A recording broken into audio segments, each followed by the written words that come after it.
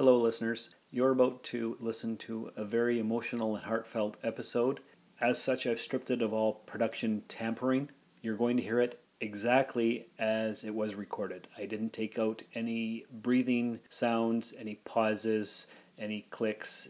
Anything that happened during the recording is what you'll hear. Normally, I spend an hour tweaking it and making sure that the audio quality is just perfect. But because the story that you're about to hear is so emotional and heartfelt, I thought it only fair that you hear it exactly as it was recorded. You're not going to hear any advertisements for the ESO Podcast Network, no promotions of other podcasts. All you'll hear is the podcast as it was, other than this introduction here and the theme tune and end credits for the podcast itself. Welcome to episode 72 of the Soul Forge podcast.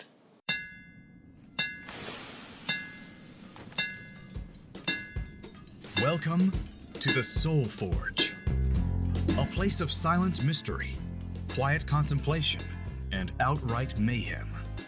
Join your host, Sean Vanderloo, as he guides you through the adventures of living.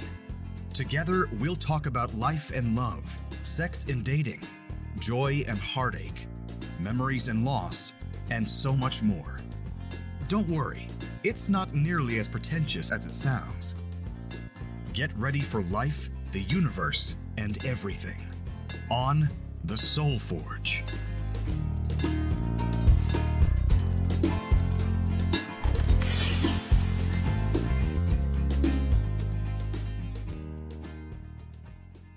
Hey listeners, Sean here. This is going to be a very special episode. It's Sean and Tracy, and we are going to be talking about some sensitive topics that may trigger you or someone you know. Feel free to skip it, or, well, Tracy, what are we talking about? Today we're talking about suicide. Yes, so if that's something that may cause you issues, listeners, then definitely skip it. But if you feel the need to share it with somebody that you think it may help, please feel free to do that as well. Absolutely. Yes. So it has been a while since you've been on the podcast. A few weeks. Yes, and we definitely missed you. Thank you. I missed it. I thought you might have. Yeah, I did. How are you feeling? I'm doing okay. Yeah, okay. I guess is the best I can give you. Taking it moment by moment? Definitely. Yes. Definitely. Okay, so should we just come right out and say exactly what happened? Absolutely. Okay. Yeah, for sure. So do you just want me to You know tell what? my story? I can lead up into how I found out if you want. Yeah, that would be great. Okay. It was, I don't know, a few weeks ago, and you had texted me that morning to let me know when I was done my shift so we could hang out and visit. And so then I was done my shift, and I texted you, and there was no response. And I'm like, okay. So I drove to the house, and your car was there, and I knocked, and the dogs were barking, but there was no answer. So I was like, what do I do now?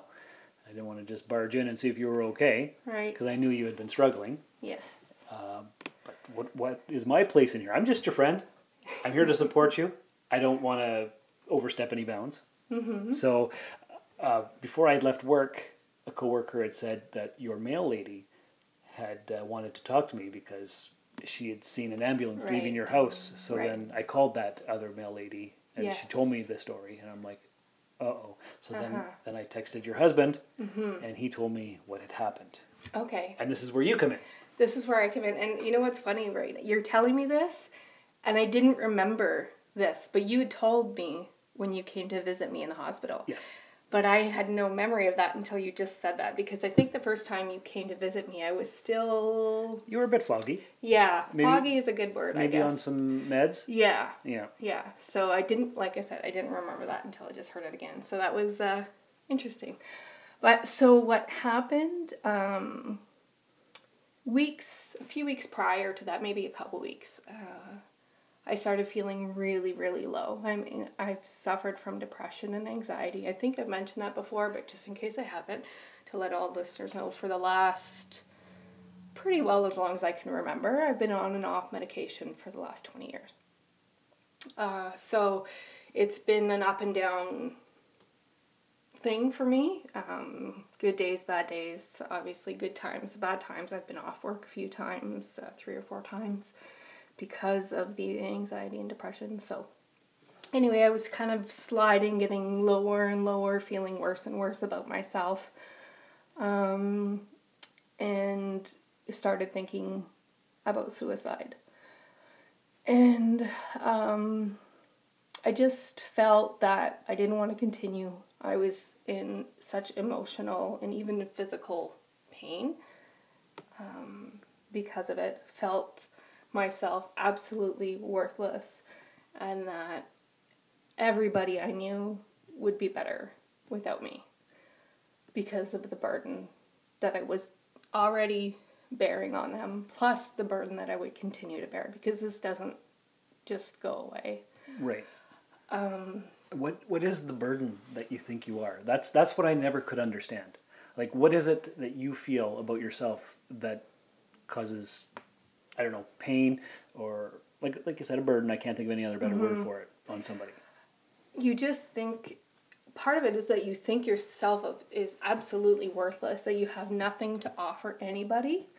And the burden is that they have to deal with what you're dealing with as well. It doesn't just affect me. It affects my kids. It affects my parents. It affects my husband. It affects my friends. It affects my coworkers. Like, it's not just one person who is affected by somebody's depression. It's like a pretty big number.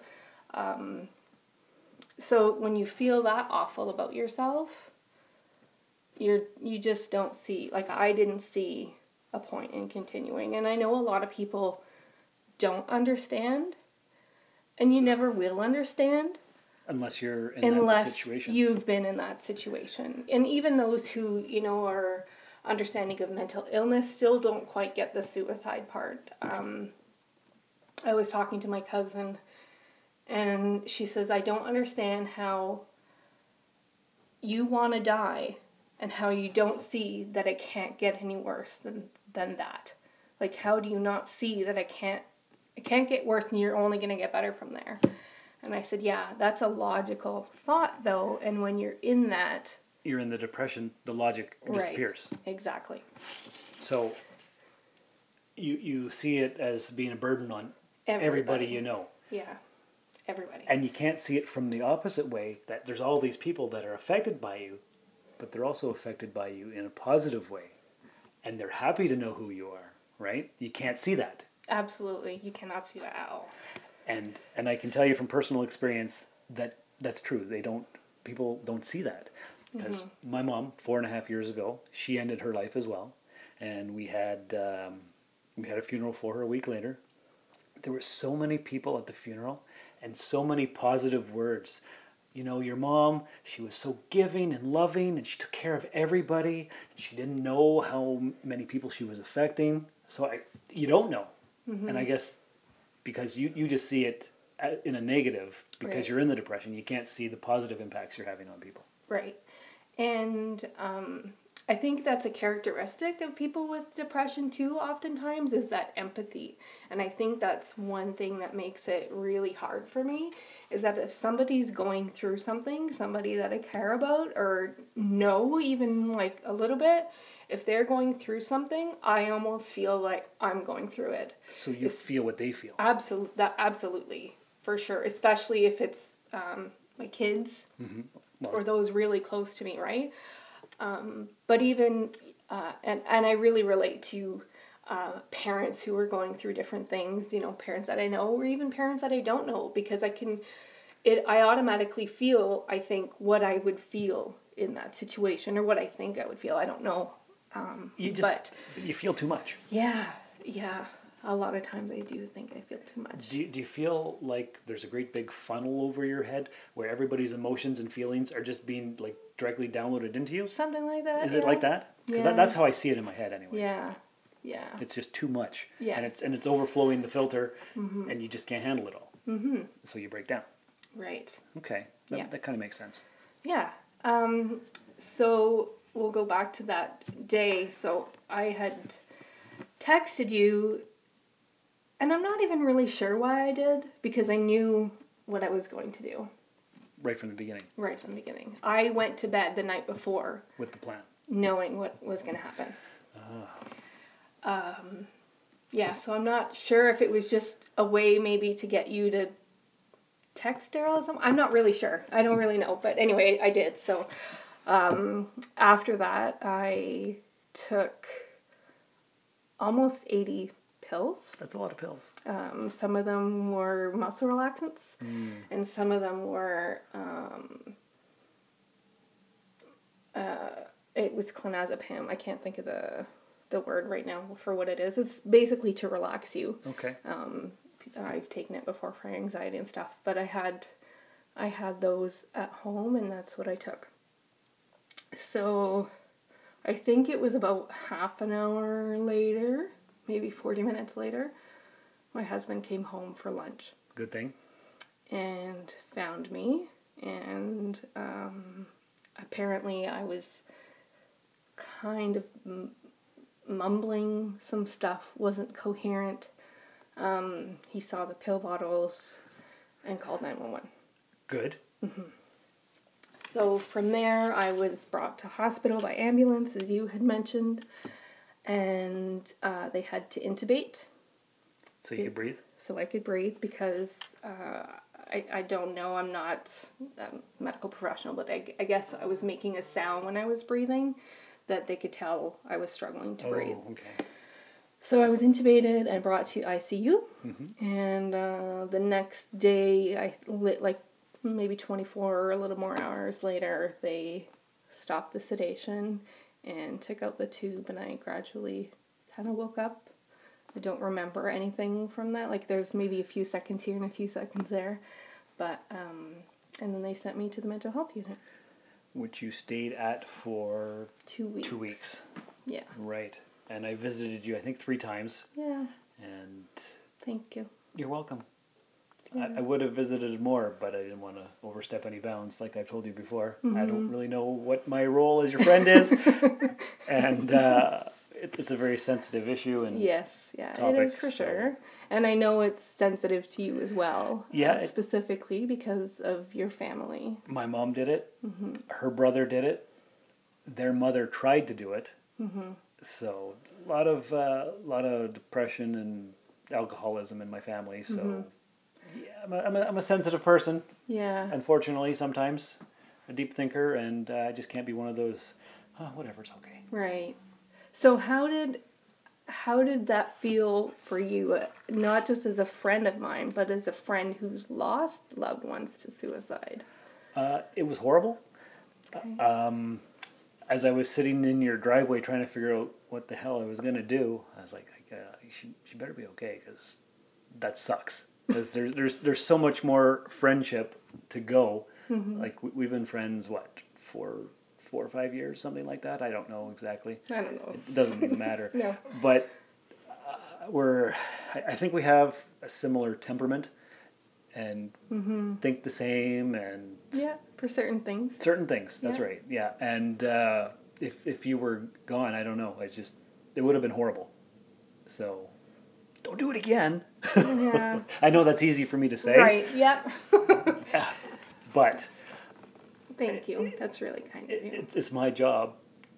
It's all of our jobs to let you know that you are important, and people do care about you, and we like you, and we want you to stick around.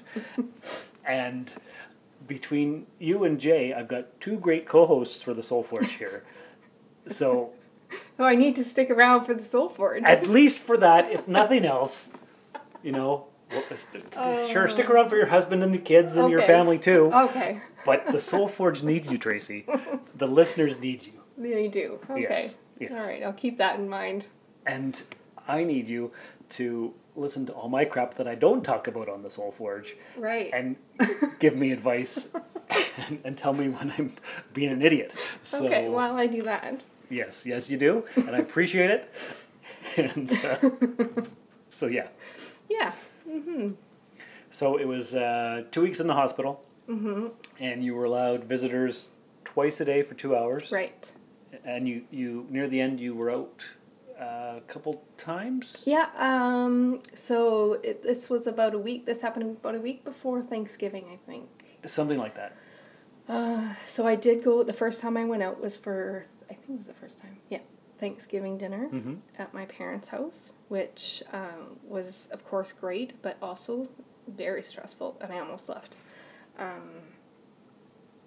Just because, like, nobody did anything wrong, of course. It's just when you have a big meal like that, people are also stressed from trying to get the meal going and whatnot. But again, nobody did anything wrong or said anything they should have said. It was more how you were feeling on their behalf. Me reacting. Okay. In a way that I need to learn not to react. The next day was much better. I went home. Good. And basically did nothing all day. My husband cooked for me, and he kind of doted on me. Oh. So that was really sweet, and which I kind of needed, just to be at home, but not have any of the responsibilities of being at home. Yeah. So that was a great day. And then I think a couple days later, I went home for a few hours, and I think I did that one more time, maybe. I think so. And then I was discharged after that. Yeah. Yeah. So what I want to know is, how are people around you? How do they act? Do they ask you? Are they afraid to talk about it because it might trigger something?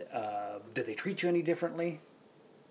People, I haven't seen many people. Okay. Because you're still off work, and you will be for a while. Because I'm at least off work and for a month. But I have also previously been in the mental health unit, so I can definitely speak to that, because I had gone back to work and everything. But people kind of avoid it. They might say, "How are you doing?" but really don't want me to say, "You know what, I'm really shitty today. I've been thinking about dying all day." Right. They don't want me to say that. Because that's not how people usually answer a question, and people don't know how to react. Right. And they don't know what to do. It's very awkward. I bet. I find especially with those closest to me. Okay. Because they're not the kind of people, like, my parents I can talk to. I feel free talking about most things, and my husband is very supportive. But anywhere outside of that, I find they want to help, but they don't know what to say. They don't know what to do. Yeah. So that is hard. There's actually a family gathering tomorrow evening, and I'm not going to it. Because it's just too much. Yeah. Because it's too much and it's awkward. And it's still a taboo subject. Oh, for sure. And so nobody even wants to talk about it. Right. And some people might be curious, but they feel like it's rude to ask. Right. And before we started recording, I asked you if there was any questions that was off limits. And you said, no, go ahead. Yeah. And I said, okay, I'll try to phrase anything I say in a, what did I say? In a non... Non-offensive, I think is what you said. Because I'm the least offensive person you'll ever meet. But sometimes if my words are jumbled and I'm a little bit nervous about what I'm trying to say, it might come across as offensive. Maybe. But it's never meant that way. You're right. So. Right. I do understand that. I had a thought, and now it's gone. That happens. It does. I don't know. So. Sorry. Yeah. So what I was going to say, and I think that from this happening to me and knowing that it's a lifelong thing, like, I'm not going to take some antidepressants and anti-anxiety medications and be better. You're going to be all better. Yeah. Just take this magic pill and everything will be okay. I wish, because I would have been better a long time ago. But what I would like to do out of this is to be able to help other people. And when I came today, you asked if I was ready to talk about it. And as much as it's hard to talk about, I want to. Because if I can help one person in any Facebook post, in any podcast that I can do, anything, if I can help anybody, then I won't know, obviously, but I feel better just doing this. Well, yeah. In case that can happen. And even though the reach of this podcast is not very big, there are people who listen to it every week, and they make comments on the posts, and they're there, and they appreciate it. Yeah. And the more honest that we can be about something, and the more open we are, I think it helps people. I think so too. And not even necessarily with somebody who's contemplating suicide, but maybe it's their loved one or their friend or whatever. And maybe they're not experiencing it right now, but maybe they will in the future. And, you know, they will have listened to this podcast. And it'll always be there. For sure. Yeah. So if we can do anything to help anybody. Yeah. You know, because that's what we're here for. Mm-hmm. For sure. Let's see. So you said you've always been depressed? Did it like happen at a certain age, or was it like right from the time that you can remember? I don't remember it happening at a certain age, but when I look back, especially with death, I kind of always remember wanting to die, even as a kid, even as a little kid. Yeah. Yeah. Or wanting bad things to happen to me, like being in a terrible car crash or getting really sick or dying. Because you wanted to die, or you just wanted to feel the pain so you could feel feelings? Like, are you numb? Is that what it is? Or do you definitely not numb. Not numb, because you feel too much. Yeah. Yeah, I think I just... And I mean, I didn't grow up as a kid thinking I was in pain. But looking back, I do remember those thoughts of wanting to die and stuff. Is there something in your childhood that you can point to? Like, was there a traumatic experience? No, and that's were you kind treated of like crap? No, I had actually a pretty good childhood. I can't, like, my dad worked, my mom stayed home. She couldn't work, but so she stayed home and took care of us. And like, I wasn't perfect, but like so much better than a lot of people that I grew up in the same house. Yeah. All your life. Yeah, pretty well. Yeah. Yeah, nothing anyway that I can recall unless there's repressed memories, but no, like nothing. So it's just the chemistry of your brain. Yeah. That's all it is. Yeah. Okay. And they can tweak your medication, and you've tried different things? I have tried a lot of different medications over the last 20 years. So I guess there's certain what they call classes of medication. So basically their jobs are different for what they're going to do for you. And I've tried medications from every class. And usually if one in a class doesn't work for you, another one isn't either. Okay. So now they've kind of gone outside of the box and giving me different medications that are used for different things, different mental illnesses. Okay. But obviously I was just admitted to the hospital 3 weeks ago, so that's not really working either. Yeah. They have changed my increased medications since I was admitted, but they didn't go full out change anything. Okay. Mm-hmm. And are you finding that the change or the increase has helped any, or is it too soon to tell really? I think it's kind of too soon. I mean, I'm not feeling so low and I'm not wanting to die. That's good. So that's a good thing. That's a bonus, right? I'd say. But I don't know if that's only because of the medication or because I'm realizing what I went through, and I'm also having a lot of guilt, actually. Can you speak about that? Yeah, so as I mentioned earlier, I thought by doing this I would be helping my friends and family. By not being a burden. By not being a burden. Right. And obviously realizing now and speaking to my oldest daughter in particular, who's 21, how much my death would have impacted other people, especially my children. No, for sure. So there's a lot of guilt. I bet. Around that. Yeah. So I'm having a bit of a hard time dealing with that. Of course. Yeah, but I'm getting there. You are. You are getting there. Yeah. You're getting emotional right now, I but am. that's totally okay. understandable, Yeah. and there'd be something wrong with you if you weren't. Mm-hmm. So going forward, you were in the mental health unit for 2 weeks. Mm-hmm. You're out now. What aftercare is there for somebody who has gone through this? Not much? Not much, to be honest. The last time, I've been hospitalized 3 times. The first time was for just kind of wanting to attempt, but being scared, so I was admitted. Yeah. A second time was kind of an attempt, but not full blown. I took some pills, but not that many. Okay. Not enough to make me anything more than woozy and foggy. Mm-hmm. And this time, so the first time, I was offered a therapist who is a trained registered nurse at the hospital, the outpatient mental health unit. Yes. So I saw her for actually 2 years. I think you're only supposed to go for about a year, but then I ended up back in the hospital, and but haven't seen her since I think July. Okay. So I think there were combinations of things that sent me into the slide, and I think that was a small part of it. But this time coming out, there's nothing. Oh. So I have to look in to find my own therapist. Get your own damn help. Right, exactly. Okay. So, Wow. yeah, so I have to currently do that, which is kind of hard. I bet actually. it is. Like, it's hard emotionally, and people may just think, we'll just pick up the freaking phone and call, but That's not easy. it's not. Definitely not. So I did leave a couple messages. So I did finally make the calls yesterday or the day before, but haven't heard anything. But yeah, so there really isn't anything. I mean, I have a psychiatrist that I see once a month. Okay.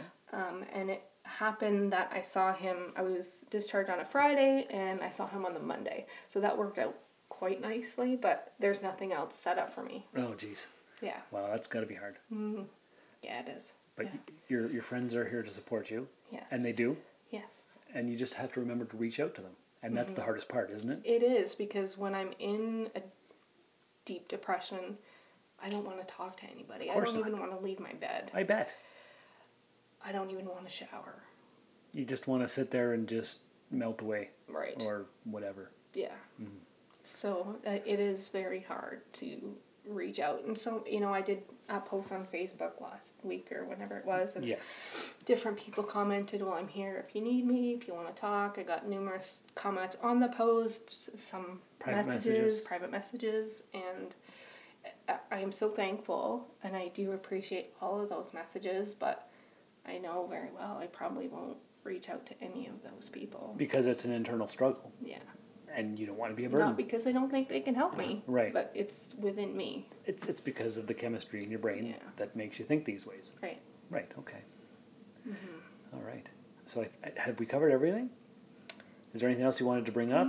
Any warnings, thoughts, anecdotes?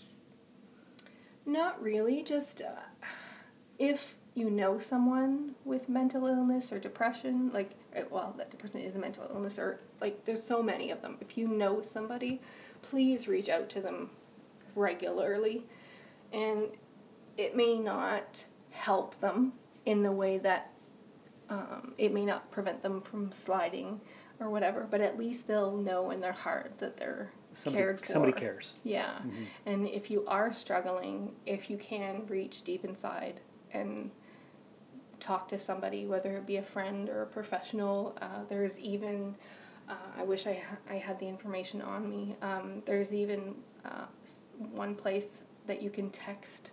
Oh. So for people who don't want to actually talk, to somebody, they can still get advice, get help, get support through texting. Is incredible, because Yes. I would be more likely to text than to call somebody. I think a lot of people would these days. Yeah, anybody our age and under they're used to texting all the time. Well, that's right. Yeah, That's good. if I can find it after, maybe Put it in the show notes right. or Yeah, something. I'll look for it. Okay. So, yeah. Well, I do thank you a lot for sharing your story with us, and Thank you. you're welcome. You're a very brave girl, brave woman, brave person. I don't know. You know what I mean. All those things. Oh, yeah, you're awesome, and the world would be worse off without you. Oh, thank you. So there you go. Yes. So that's the end of our podcast. If you've listened this far, you can email Tracy by just emailing the podcast. What is it? soulforgepodcast@gmail.com if you want to reach out. We're on Twitter @soulforgepod. Right. On Facebook, leave a comment on the Soulforge Facebook page. Right. Or if somebody wants to, they can also send me a message on Facebook if they want a private message me. Okay. Yeah. All right. I'm willing to do that. Yeah? Yeah. Okay, sounds good.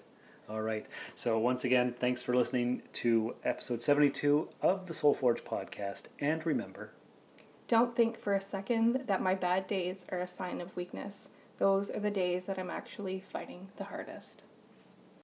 This has been another episode of the Soul Forge podcast. Find us on Twitter at SoulForgePod or email the show via soulforgepodcast@gmail.com.